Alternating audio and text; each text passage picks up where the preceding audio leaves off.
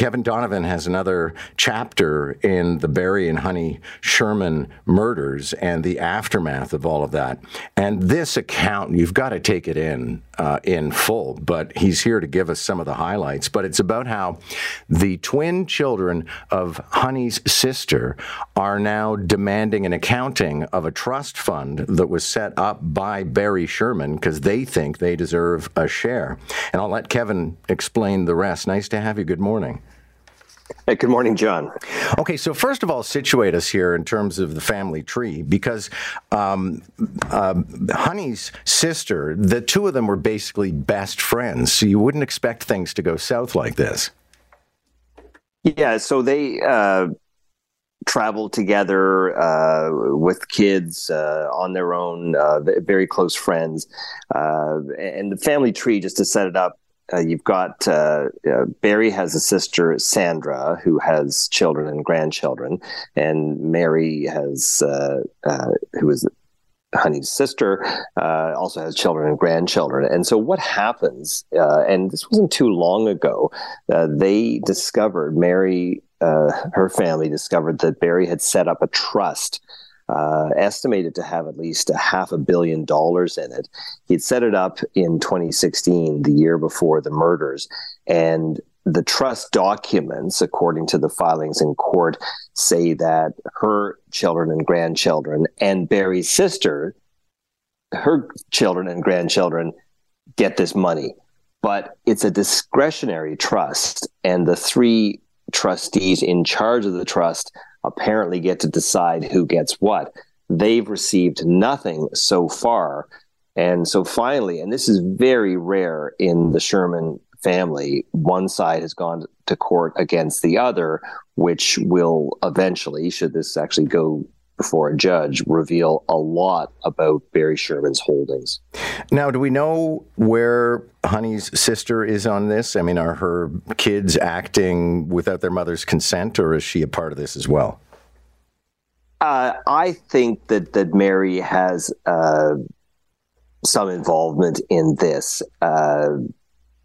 It's clear from the pleadings that there's a lot of animosity from the estate trustees, which include Barry's son, Jonathan, towards Mary. And now Mary's two kids are basically suing Jonathan and these two other estate trustees, saying we are demanding an accounting of this, which I think in law, they do deserve an accounting. Whether they deserve money, I don't know, but they've really been unable to see anything. So yeah, I do think Mary might be pulling a few of the strings here. And you recount in your feature today something you've talked about in the past with us, which is there's been a falling out of the four kids of Barry and Honey Sherman, to the point where one, if not more, of the sisters have intimated that maybe Jonathan was involved in the murders. Yes, and there's hints of that in this actual lawsuit, the one document that's in court, not about the murders, but certainly that there's a falling out. Jonathan, so the trustees of this trust, the trust is a legal entity that holds, let's say, $500 million. The trustees are the same trustees as Barry's estate. One is Jonathan, one is his brother-in-law, who is actually, to complicate it further, the husband, the former husband of the sister who thinks Jonathan had something to do with the murder. And by the way, Jonathan said he had nothing to do with it at all. And then a money manager that Barry had left behind in charge of everything.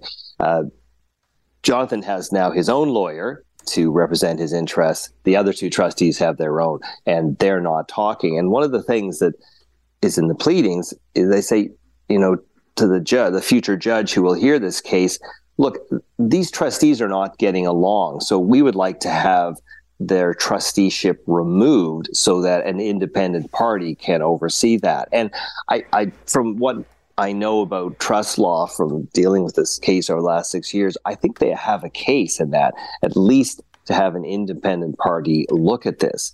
I think there's another part of this that is probably attracting the interest of the Canada Revenue Agency, that these things that Barry did, he didn't do it because he thought he was going to die. He did this. This is a tax planning thing.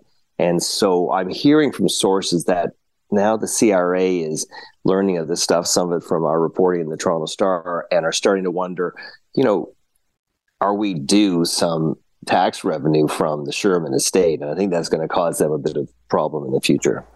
And do you ever marvel at how people can fight over money? Because you think, I mean, a figure you quote today or you posit today is that it was probably worth $10 billion, even though previously we've always said 4.7. So, $500 million here or there in $10 billion, you'd figure they could just all settle it. Yeah, I would not be surprised if this was settled quietly. In fact, the statement I got from the lawyer for the twins who are suing the estate, hopefully this won't have to go the distance. It does surprise me. And one of the things about the four Sherman children who are the recipients of Barry's largesse, they don't have a crazy lifestyle. So I do wonder, why do they need all the money since they don't have this opulent lifestyle? But as we know from shows like Succession, money does make people do very interesting things. Thank you for this. Good to have you this morning. Thanks, John.